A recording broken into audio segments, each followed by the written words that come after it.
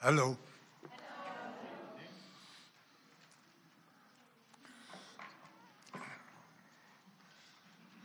Okay, it's 10 minutes to 8.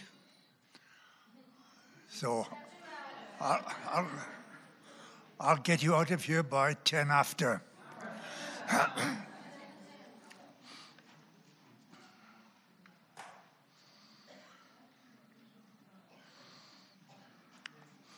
I ask you, my Father, in the name of Jesus, that you'll talk to us. And so we say, speak, Lord, through your word. Speak, Lord, by your Spirit. But speak, Lord. For I ask you in Jesus' name. Amen. We are looking at the most complex book in the Bible, the book of Romans.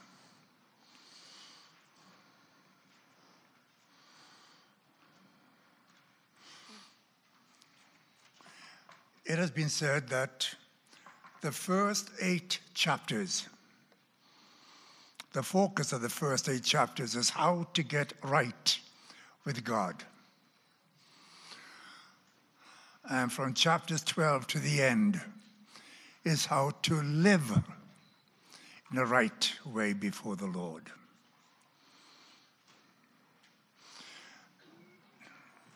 There's something about the book of Romans which the majority of people have totally missed.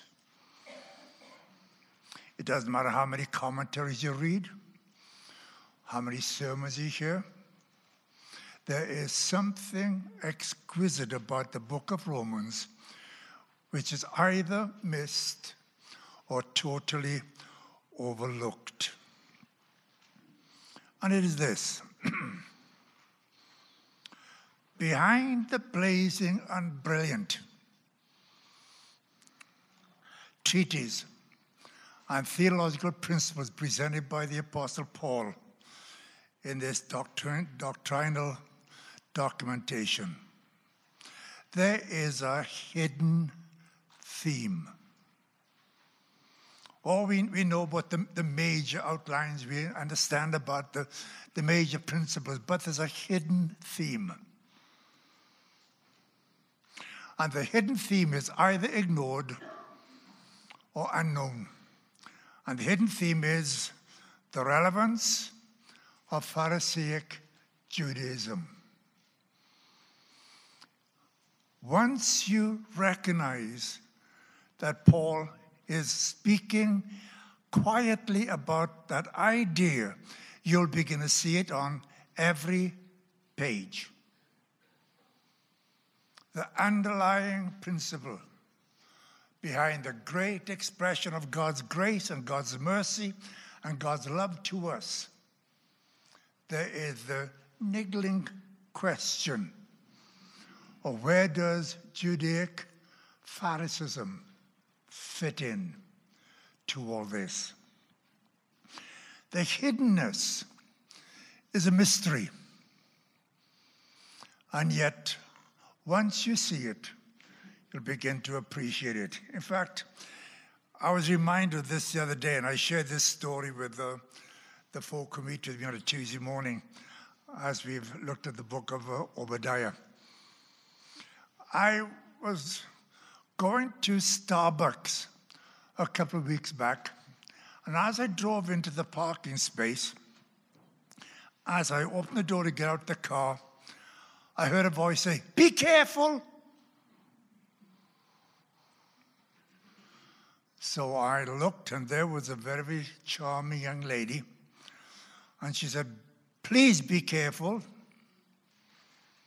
I said, "I'm going to be careful, but why?" She said, "It's a new car." So I said, "Okay, I'll be careful." I said, "Not just for your car's sake, but also for mine." But then I looked and said, "What kind of car is it?" She said, "A Fiat." I said, "A Fiat?" She said, "Yes, everybody's driving them." Well, I knew that I'd seen about 3 or 4 on the road, but the issue is this. Once you see something, or once you own something, you see it everywhere. It becomes part of it. It's the same thing if you're wearing a new style of clothing and you see somebody else and say, oh, yes, everybody's wearing this kind of clothing. That's what happens in Romans. When you understand that underneath the surface and behind the scene, there is the question of Judaism, you'll begin to get a much better appreciation of the book. Last week, we looked at the Revelation. Because I divide the book, see, I'm on 4 weeks into 4. Looked at the Revelation. Paul introduced himself. He introduced his readers. He introduced the Son. He introduced the Father. And he introduced the Spirit. That was the fivefold introduction that the Apostle Paul gives in the first 18 verses. And in those 18 verses, he says 7 distinctive things about God the Father. That it's all about God the Father. In fact, I made the statement that if you look at the gospel through the eyes of John, you'll see it through the eyes of Jesus. If you look at the gospel through the eyes of Luke in the book of Acts, you'll see it through the eyes of the Holy Spirit. But if you look at the gospel through the eyes of Paul, as documented in Romans, you see it through the eyes of the Father. Each one has a different focus, each one has a different emphasis, and each one is presenting the same idea, but with a different accent. And so tonight I want to start looking at what I call the redemption. We've looked at the Revelation, that was last week. Tonight we're going to look at redemption. I hope I can get through it. 1 minute to 8, I got 10 minutes to go. The redemption theme goes from chapter 1, verse 18, to the end of chapter 8.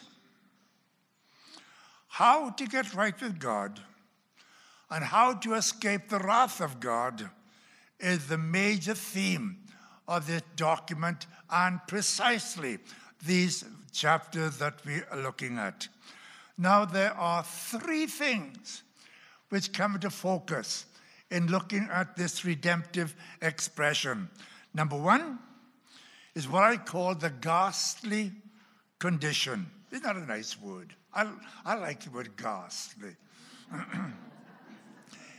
It's chapter 1, verse 18, and it goes through chapter 3, verse 23.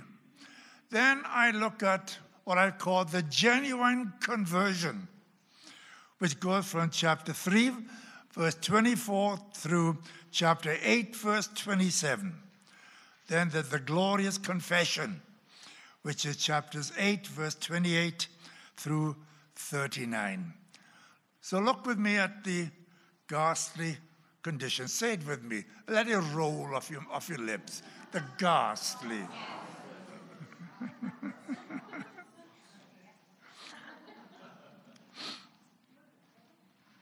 It's introduced in verse 18. For the wrath of God is revealed from heaven against all ungodliness and unrighteousness of men who suppress the truth in unrighteousness. Paul will soon let us know that all have sinned and come short of the glory of God. But in this, I want us to begin to look at it kind of systematically. First of all, most people resent and react to the idea of the wrath or anger of God. From their perspective, God is love. And that anger is beneath his character.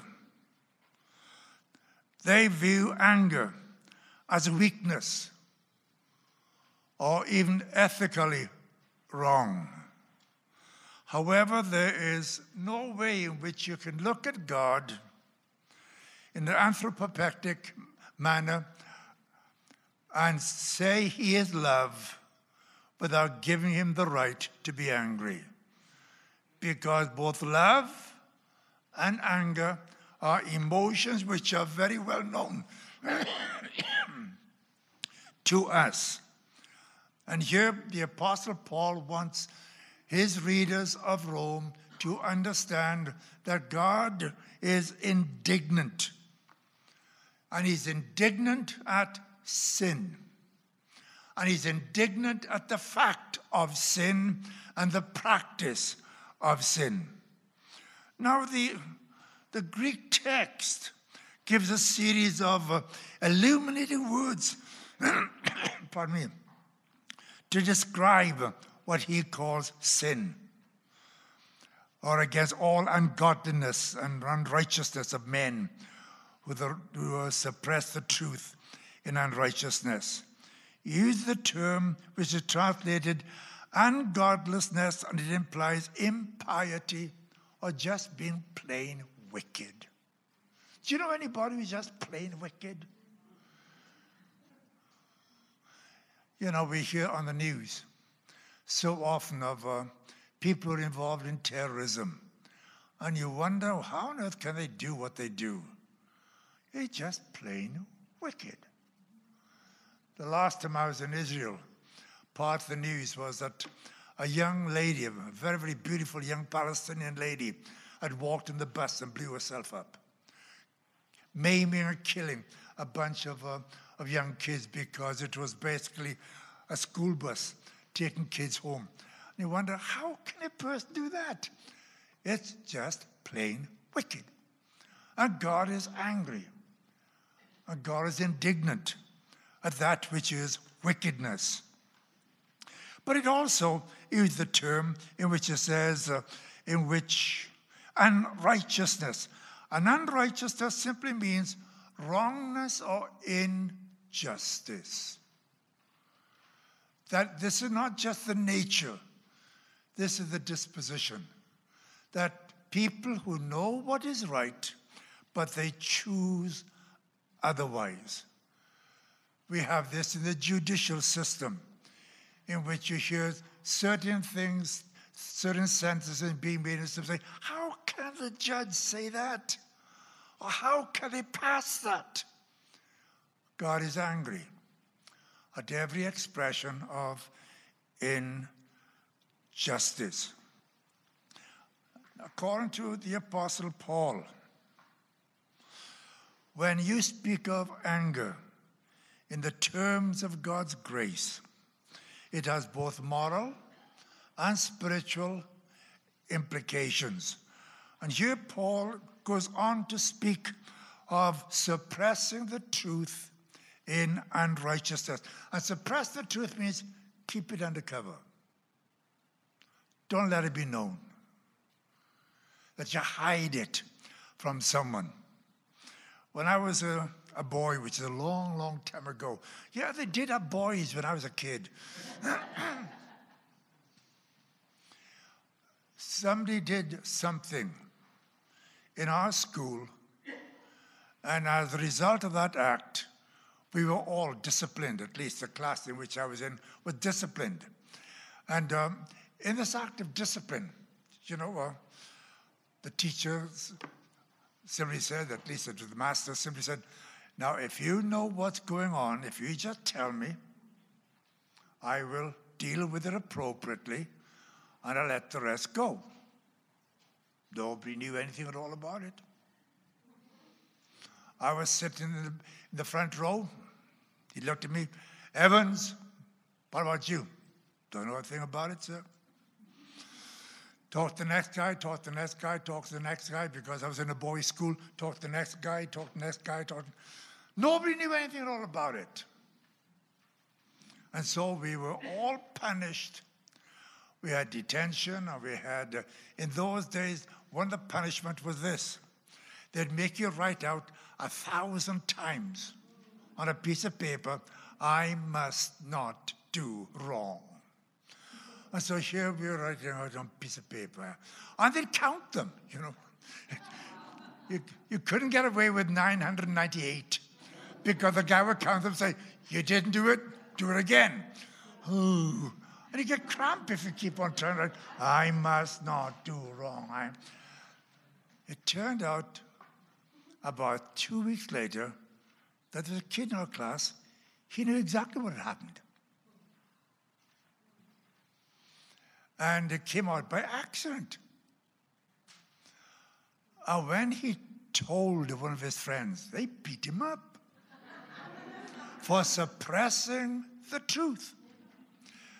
Because we all suffer the consequence of it. So then, of course, somebody went and told the master. And so he pulls him forward and said, why didn't you say anything? He said, sir, it was an accident. He gave the background of the incident. The master said, if you had given me the story, the correct story, no one would have been punished. Because it was an accident. But because you suppressed the truth, everybody got punished. And he said, what's more? You're going to be punished some more. And of course, we were all very, very gracious young men in the class. We clapped with pleasure. Sick it to him, master, sick it to him. Now, the Apostle Paul deals with 3 kinds of people. I'm just going to mention one of them. But the Apostle Paul highlights 3 kinds of people. He highlights what I would call the rebellious guy. Then he itemizes 2 kinds of religious guys. I'm not going to deal with the 2 kinds of religious guys except to document them. One is religious by name, and the other is religious by nature. Now, we all know people who are religious by name.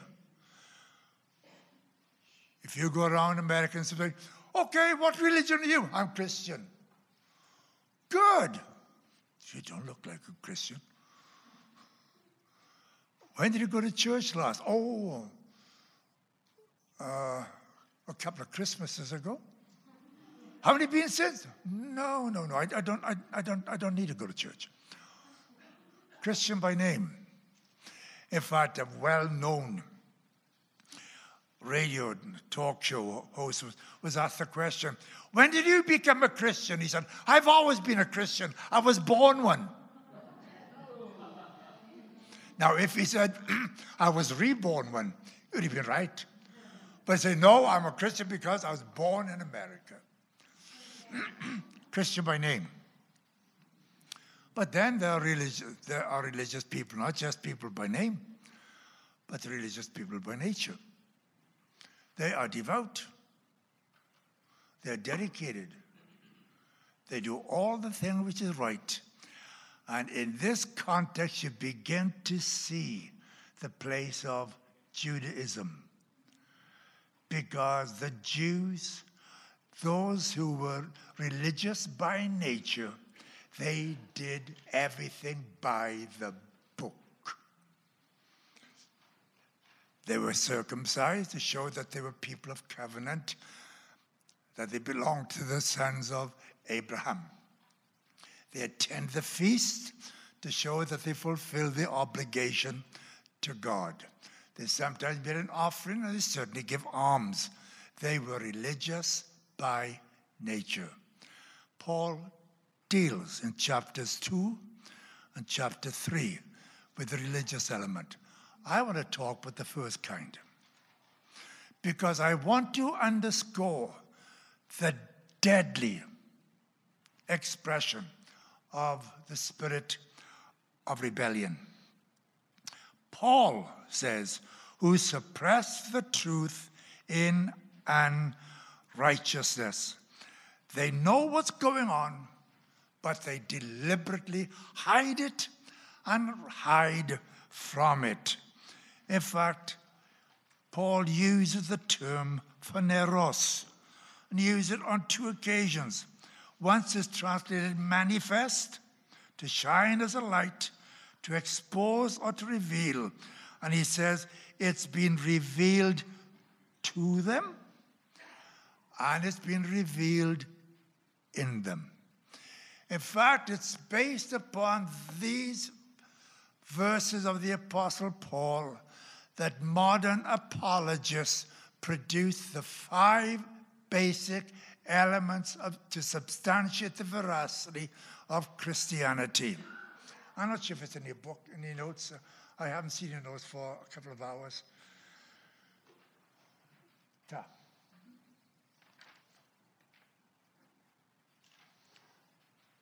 I didn't put it in. Hallelujah. How bright can you get? Let me give them to you just in passing. Theologians and philosophers love to give 10-cent words. They can't use nice, simple words. They've got to make it sound complicated, and that's part of the deal.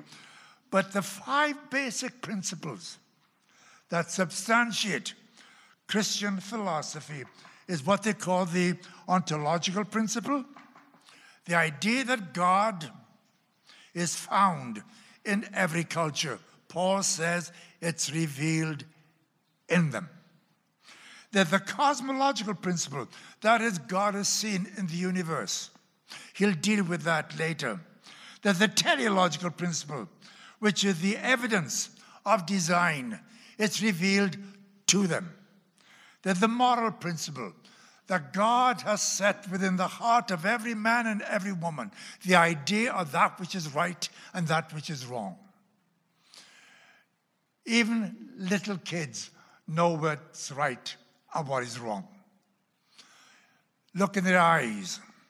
Or when some say, tears will come down their cheeks because they don't like you telling them that what they're doing is wrong. Then there's a psychological principle that God is known and can be experienced. That you can say, I know God. I know him. I sense him. I feel his presence. I know his power. And so Paul deals, first of all, with their cynicism. They suppress the truth. In our nation, at this particular time, the main thrust of the media is to suppress the truth, both religious truth and political truth. They serve and function according to agenda. God does not appreciate that disposition. But notice also their corruption. And this is where I need to hurry, because it's 8:15. Note what Paul says. Because they knew God, they did not glorify him as God, nor were thankful, but became futile in their thoughts, and their foolish hearts were darkened. I want you to notice the cycle of depravity which is evidenced in these verses. For Paul is contrasting the propensity of devotion, which our pastor talked about a little earlier. Revelation will always lead to reverence. Reverence will always lead to respect, that we are grateful. That is the upward cycle of knowing God.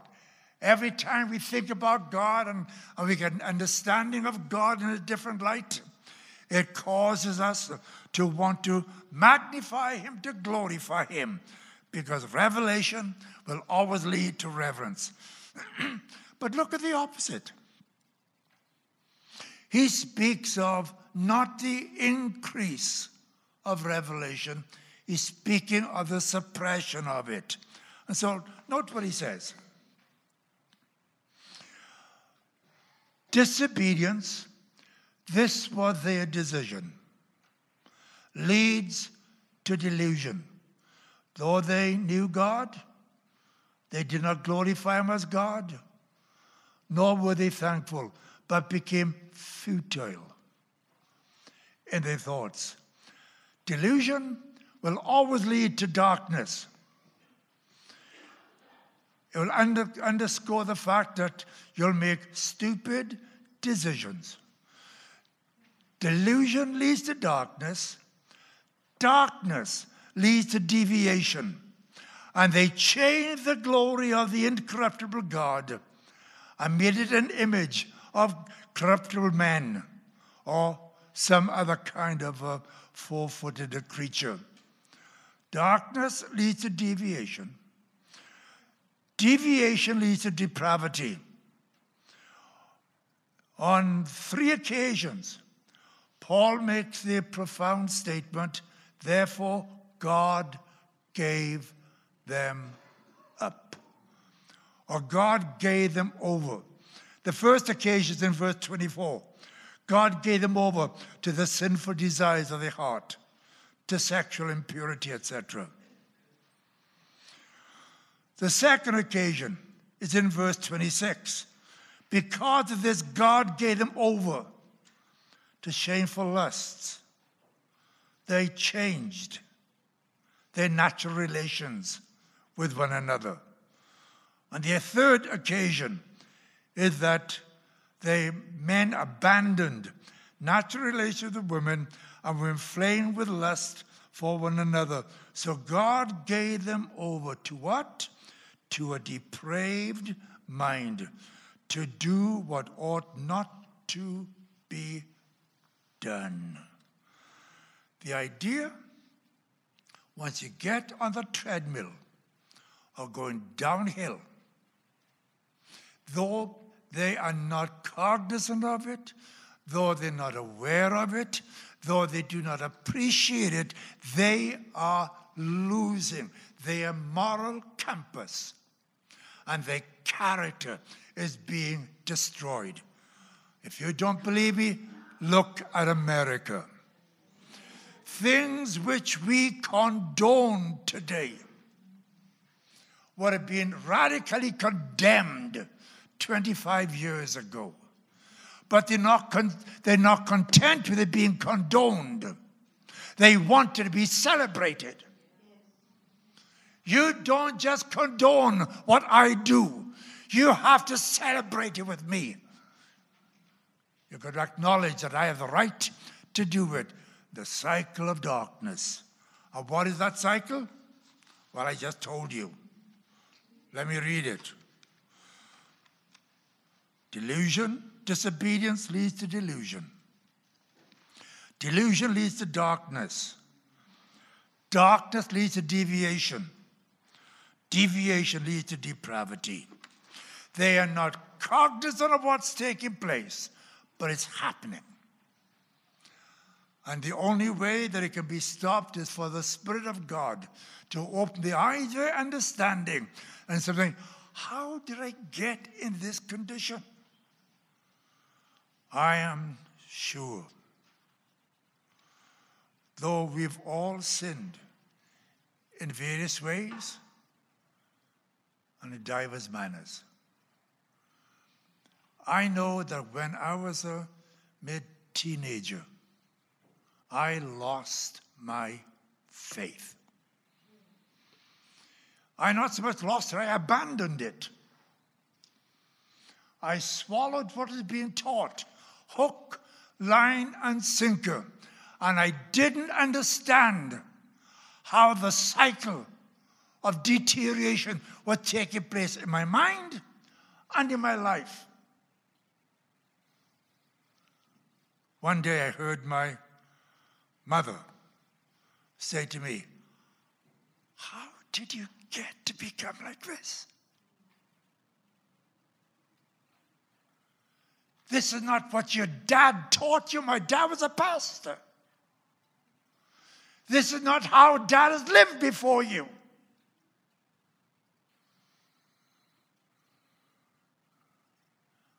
Out of respect for her, I said, I understand. But I didn't. In my inner mind, I thought, she's nuts. I haven't changed. I didn't know.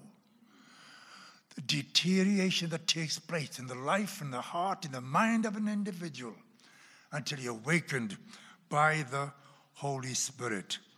And so Paul deals with, firstly, that cynical or that rebellious individual.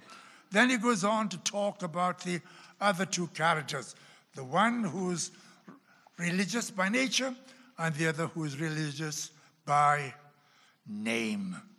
From there, he brings me to the second idea. So that I can understand, now in the middle of chapter 3, that Paul underscores man's sinful character. For we have previously charged, he said, both Jews and Greeks. Why did he say Jews? Because the underlying theme that he's having to deal with is the subconscious theme, is that of Judaism. And so here he's speaking not only to the Gentiles, he said, because I want you Jews to understand too that you have a problem. It's not just a Gentile problem. So he goes on to simply say, like a savvy attorney in verse 11, there is none righteous, no, not one. Any self-serving Jew would have challenged him. You remember Jesus gave a parable of a Pharisee and a sinner who went to the temple to pray. The sinner sat in the back row. I wonder if that's always true. Naughty boy. Naughty, naughty, naughty, naughty boy for suggesting that. It doesn't always happen, but it does on occasion. On this occasion, the sinner sat in the back row. And the Pharisee was sitting in the front row. The Pharisee gets up to pray.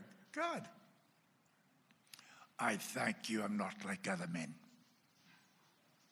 Now, if I'd heard a guy pray like that, I would have said, thank you, God, he's not like me. And he goes on to brag about himself. I fast twice a week. That means to say he didn't put sugar in his coffee on Tuesday and Thursday mornings. Because that was a major fast in their mind. He said, I tithe. Yeah, he even tithe of mint, the small herbs that he picked in his garden. He said, I'm certainly not like that fellow. Now just imagine how that fellow felt. Here, this pious hypocrite standing spouting off puerile and pusillanimous political propositions. And the guy looked at him and said, I'm not like other men. And the sinner in the back, he couldn't even raise his head. He said, Lord, be merciful to me, a sinner. And Jesus said, that man went home justified. The other man went home just as he came in. No change, except he'd gone down a little further in the spiral of self-delusion and self-deceit. The sinful character. There is none righteous. Verse 11. There's none who understands. All have turned aside. They have together become unprofitable. He also underscores man's sinful conduct. And he quotes from the Old Testament some of the activities, the sinful activities that goes on. But he also underscores man's sinful condition. Verse 19 and 20. Now we know that whatever the law says, it says to those who are under the law. Underscore the Jewishness of the issue. To those who are under the law, speaking of either Torah law or speaking of the oral law. He's speaking to Jews. You'll find it emerging all the way through the book that Paul deals with the Jew, with his need, as well as the Gentile with his. But that's not the way people normally read the book of Romans. And so he simply says, we know that whatever the law says, it says to those who are under the law, that every mouth may be stopped, and all the world may become guilty before God. The purpose of the law was restrictive.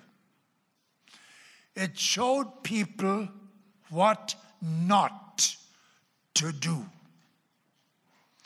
It was not redemptive because it could not change the nature or the character of the individual. And so we come to the end of that first idea, the ghastliness of the condition. All have sinned. There is none righteous, no, not one. Now look at the second idea. And it goes from chapter 3, the latter part of chapter 3, to the end of chapter 8. And I'm going to have to hurry through this. Look at what I call the genuine conversion. I'm not talking about sentimental conversion. I'm not even talking about philosophical conversion. I'm talking about that life-changing expression which comes from Jesus by the power of the Holy Spirit, in which something happens deep within. Not just in your head, but also in your heart. There are many people who give assent to the gospel and to the claims of Jesus, but they don't live it because it's not in their heart. Whenever a person is born again, it happens not only to change their mind, it changes their heart. Something comes alive in that individual, and we all know what it means. D.L. Moody used to say it this way, and I think this is in your notes. Yes, it is. Repentance implies a change of mind. It's an act of the will. I have decided to bow before the claims of God. Conversion is a change of life. When I was a boy, we used to sing a song. I forget it now. Something happened to me since I gave my life to Jesus. Things I loved before have passed away. Things I love much more have come to stay. Things are different now. I am changed, as you can see, since I gave my life to Jesus. Salvation, conversion, is a radical change of life.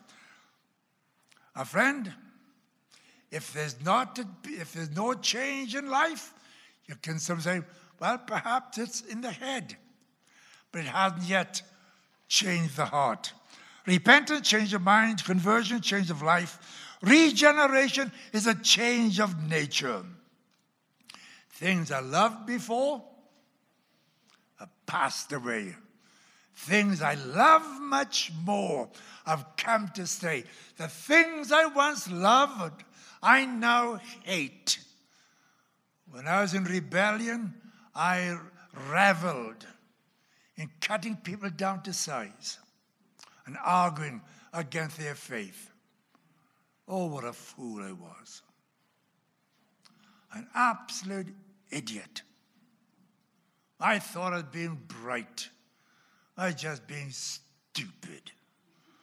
Regeneration a change of nature. Justification, a change of state. Because justification, the quaint old way of saying it, is just as though it never happened. I am a justification, you pronounce the guilty are pronounced guiltless. And that's not because the attorney general, that's not because the defense attorney gets up and says, Judge, my client is not guilty. It's because the judge says, I've heard all the evidence, he's guilty of sin. But, because of another, he's free. That's what justification means. Adoption, I've been changed, I have a change of family. No longer am I Welsh, I'm now a Texan. And you can tell by my accent, though the Oklahoma accent still lingers around quite often. Sanctification underscores a change of service. I now serve the Lord. Not serving myself, certainly not serving Satan. I'm serving the Lord. And so Paul begins to underscore the dynamic of this conversion. How many of you are saved? One or two? Good. It pays to get saved. It really does. It's worth being saved. Not only for the now, but for the hereafter. Look at what I call the providential provision. This is what is normally or usually called justification. Justification is the legal act whereby Father God declares the guilty guiltless. The prosecutor has laid forth the accusation. There is no defense. I know, he knows, everybody knows I'm guilty. Until someone raises a hand. It's a nail-scarred hand.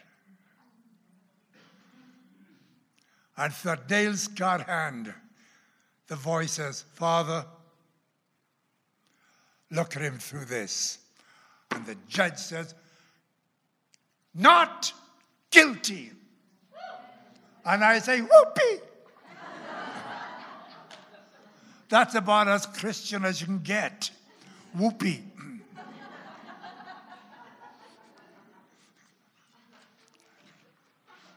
I have a friend. I had a friend. No, I have a friend, but he's a distant friend. He came to speak in this church on a couple of occasions. He was very, very eccentric. I seem to gather those kind of people around me. They're trying to make me mystical. And this friend he pastored a very, very large church in Buenos Aires in Argentina. And the folk were very excitable, as Latinos are. And, they'd shout out, hallelujah, praise the Lord, gloria a Dios. And all this is wonderful. And one day, he heard the Lord say to him, do you think they know what they're saying? And my friend said, I don't know. He said, well, try them. And so the next Sunday morning, one Carlos Ortiz gets up and tells the congregation, and there are about 7,000 people there. As from this morning, we're not going to say praise the Lord. We're not going to say hallelujah. We're not going to say gloria a Dios. He said, we're going to find creative ways to praise the Lord. That way, we know that you're thinking about it and you're expressing yourself in uncommon language. You're not religiosity. The folk looked at him. One of the deacons said, Pastor, are you on medication?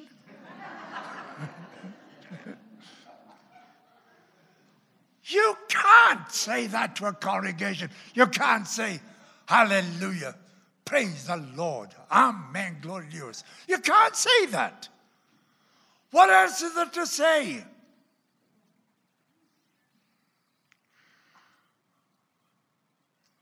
Well, he went on with his message. And usually, they shout out, preach it, Pastor, hallelujah. Nobody's saying a word.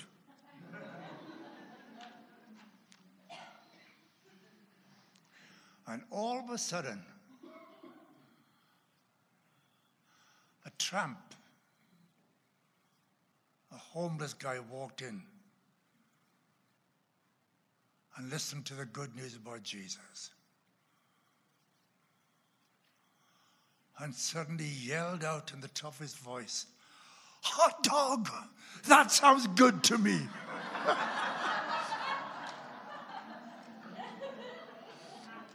Hot dog? Hot dog? Juan Carlos almost fell off the platform. And the man walked down with his hands raised to heaven, tears rolling down his cheeks.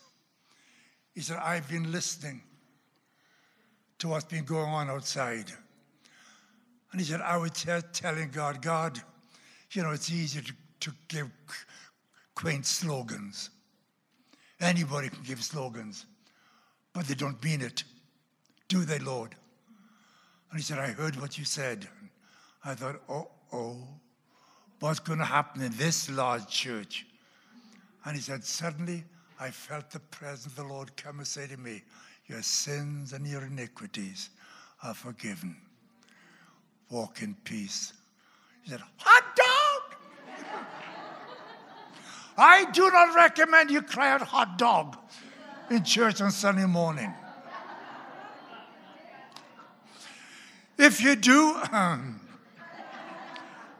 my membership will be transferred to somewhere deep in Mississippi. And I'll be given a one-way ticket. Christianity is life. It's alive. It's not just being sloganizing. It's not just doing that. It's open to the expression of your heart. Sometimes the expression of your heart is a tear. Sometimes the expression of your heart is a simple nodding and a smile. Sometimes it's a bursting forth of adoration and praise. Sometimes it's an expression in other tongues in which that comes from deep within your being, in which you're glorifying the name of Jesus. Justification. The favor is the source for justification. We're not justified because we deserve it. We're not justified because we earned it. We're not justified because we bought it. We're not justified because we fought for it. We're justified because of favor. And this favor is an expression of the genuineness of God the Father. But now, the righteousness of God, that high and holy standard, which is so far above all of us, has been granted unto us. What was promised in the Old Testament is now being given in the New. Look at the novel process. It happens by faith. People misunderstood and people misrepresented the teaching of Paul. Some say, you mean all you got to do is believe? Yes. That's all you have to do. You repent and believe to receive this new life. It happens through faith. But you understand, you're believing in someone.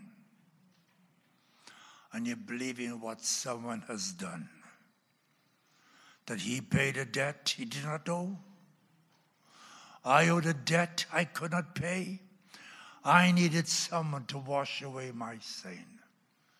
But now I sing a brand new song, Amazing Grace, for Jesus paid the debt that I could never pay. You also speak not only the genuineness of the Father, but the graciousness of the Father.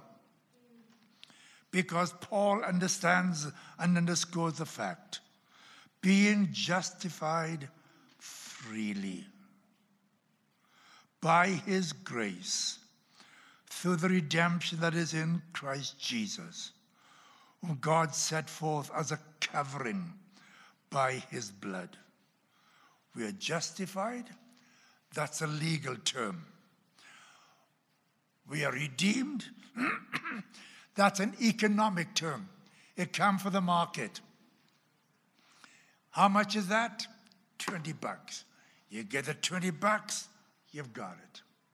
It's yours because you bought it. We are redeemed not with silver or with gold, but we are redeemed by the precious blood of Jesus.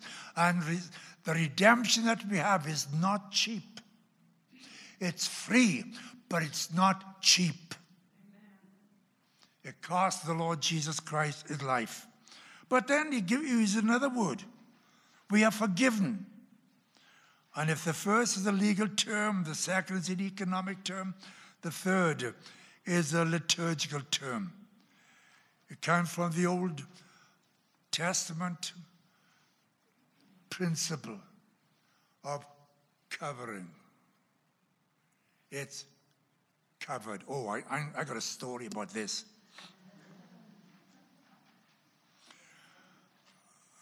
I went to a boys' school, and the discipline was extremely strict. And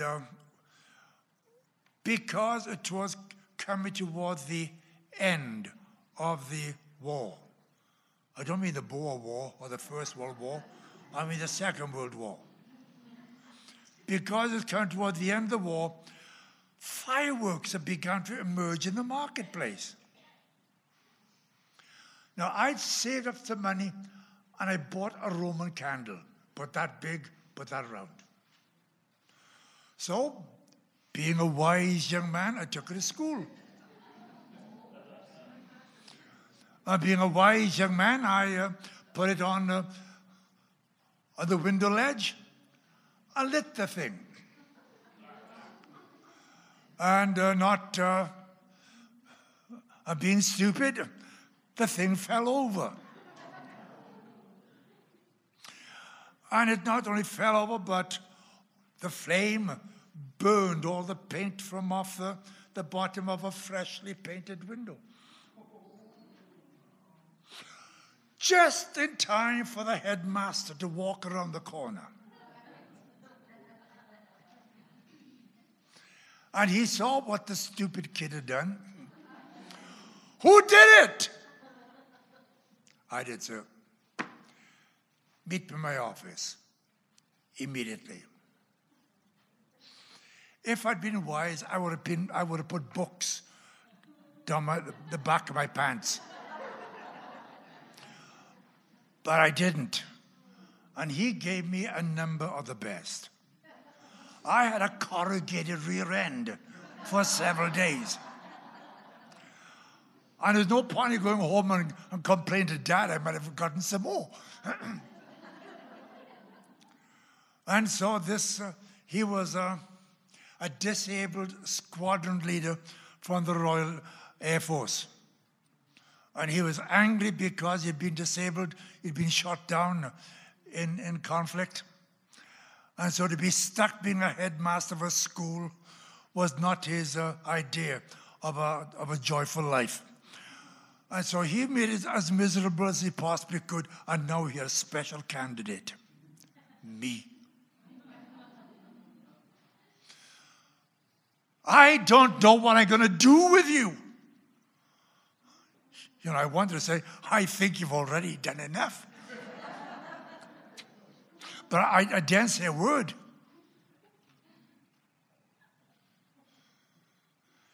He said, I'm going to check and see how much it's going to cost for that window to be replaced. I thought, replaced? I just burned the paint off. He said, get out of my sight. I'll see you outside in half an hour. I go outside, and as I walk outside, I'm limping.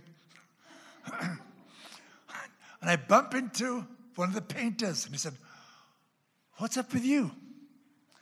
Oh, I said, I'm the guy that burned the paint off the window. Oh, he said, yeah, the kids thought it was fun seeing a Roman candle going up like that. Too bad it fell over. I said, yeah, it is too bad it fell over. He said, don't worry. I said, it's okay for you. He said, don't worry. He said, he'll be out in half an hour. He said, it's okay. Don't worry. So I went to the classroom, sat down very, very gingerly because the blessing I'd received. Half an hour, I get permission to leave the class. I got to go outside to see the monster. As I'm walking around the corner to where the event took place, there stands the monster. He's looking. The window is perfectly painted.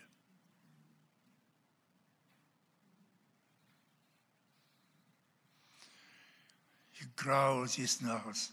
Sure, it's your lucky day. I thought, lucky day? Huh? He said, for I was about to suspend you for a week. He said, but see that it's covered. Go back to your class and don't do anything stupid like that again. No, sir, I promise.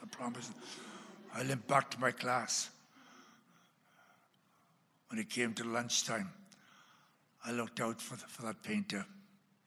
I said, thank you. He said it wasn't any big deal. He said, it's easy to do.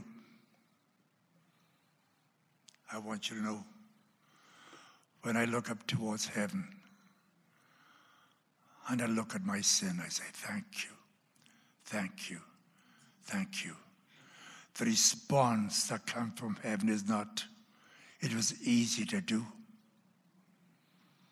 Because it was the most profound thing that had ever happened on planet Earth. That God was in Christ, reconciling the world back unto himself by dying upon a Roman gibbet. That is the excellence and the extravagance of his amazing grace. Hallelujah. But we also notice that not only is the favor the means, the method is by faith. We have to believe him, believe in him, believe on him. In fact, the Apostle Paul asked the question, because justification is a gift. No one has the right to boast. Justification is a gift. It's received by faith. You can't purchase it. In fact, Martin Luther said it this way, sola gratia, sola fide, soli Deo gloria.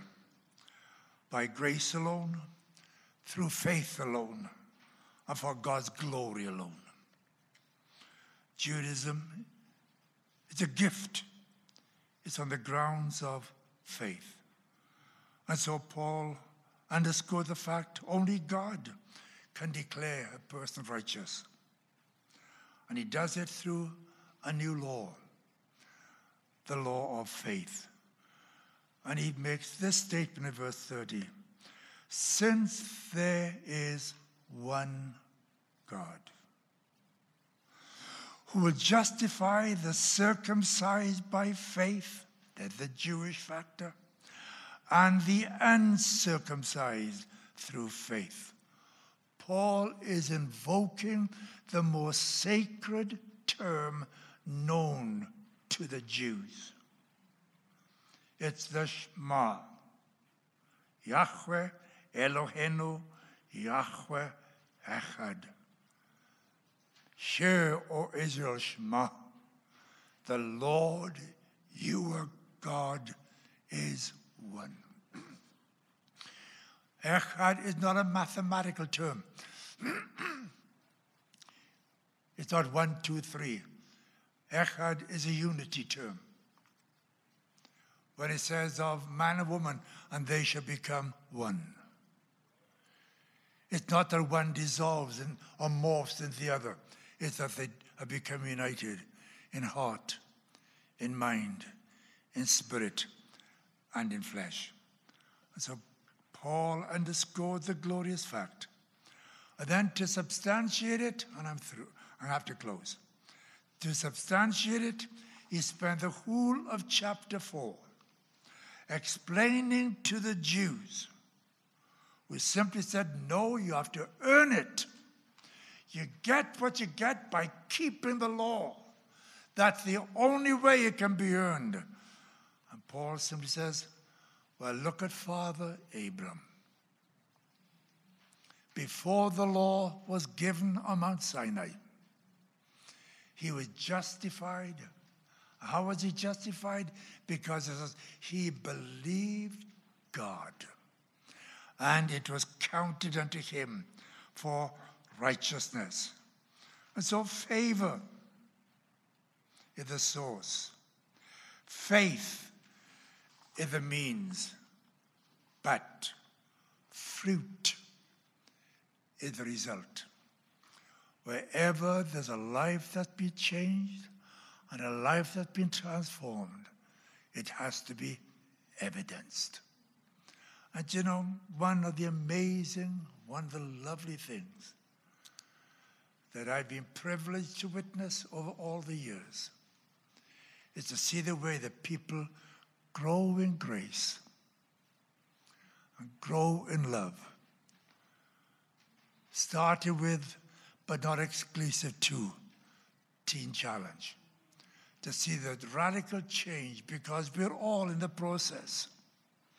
We've been changed from grace to grace. We are growing from revelation to revelation. We are being transformed into his likeness. For the whole purpose of this is that we shall be like Jesus. Romans is the magical book which explains the process. And I apologize for having said it so poorly to you tonight. But just because of the poverty and the poverty of my language, do not forget, the Lord has done great things for us, whereof we are glad. Once we were blind, but some of us see through one eye. But it's okay, we're seeing because of what the Lord has done. Thank you, Lord Jesus, for your redeeming grace. Thank you for your protective care. Thank you for your redemptive love. I pray tonight that your hand shall be upon us for good, for I ask it in Jesus' name. And the folks said,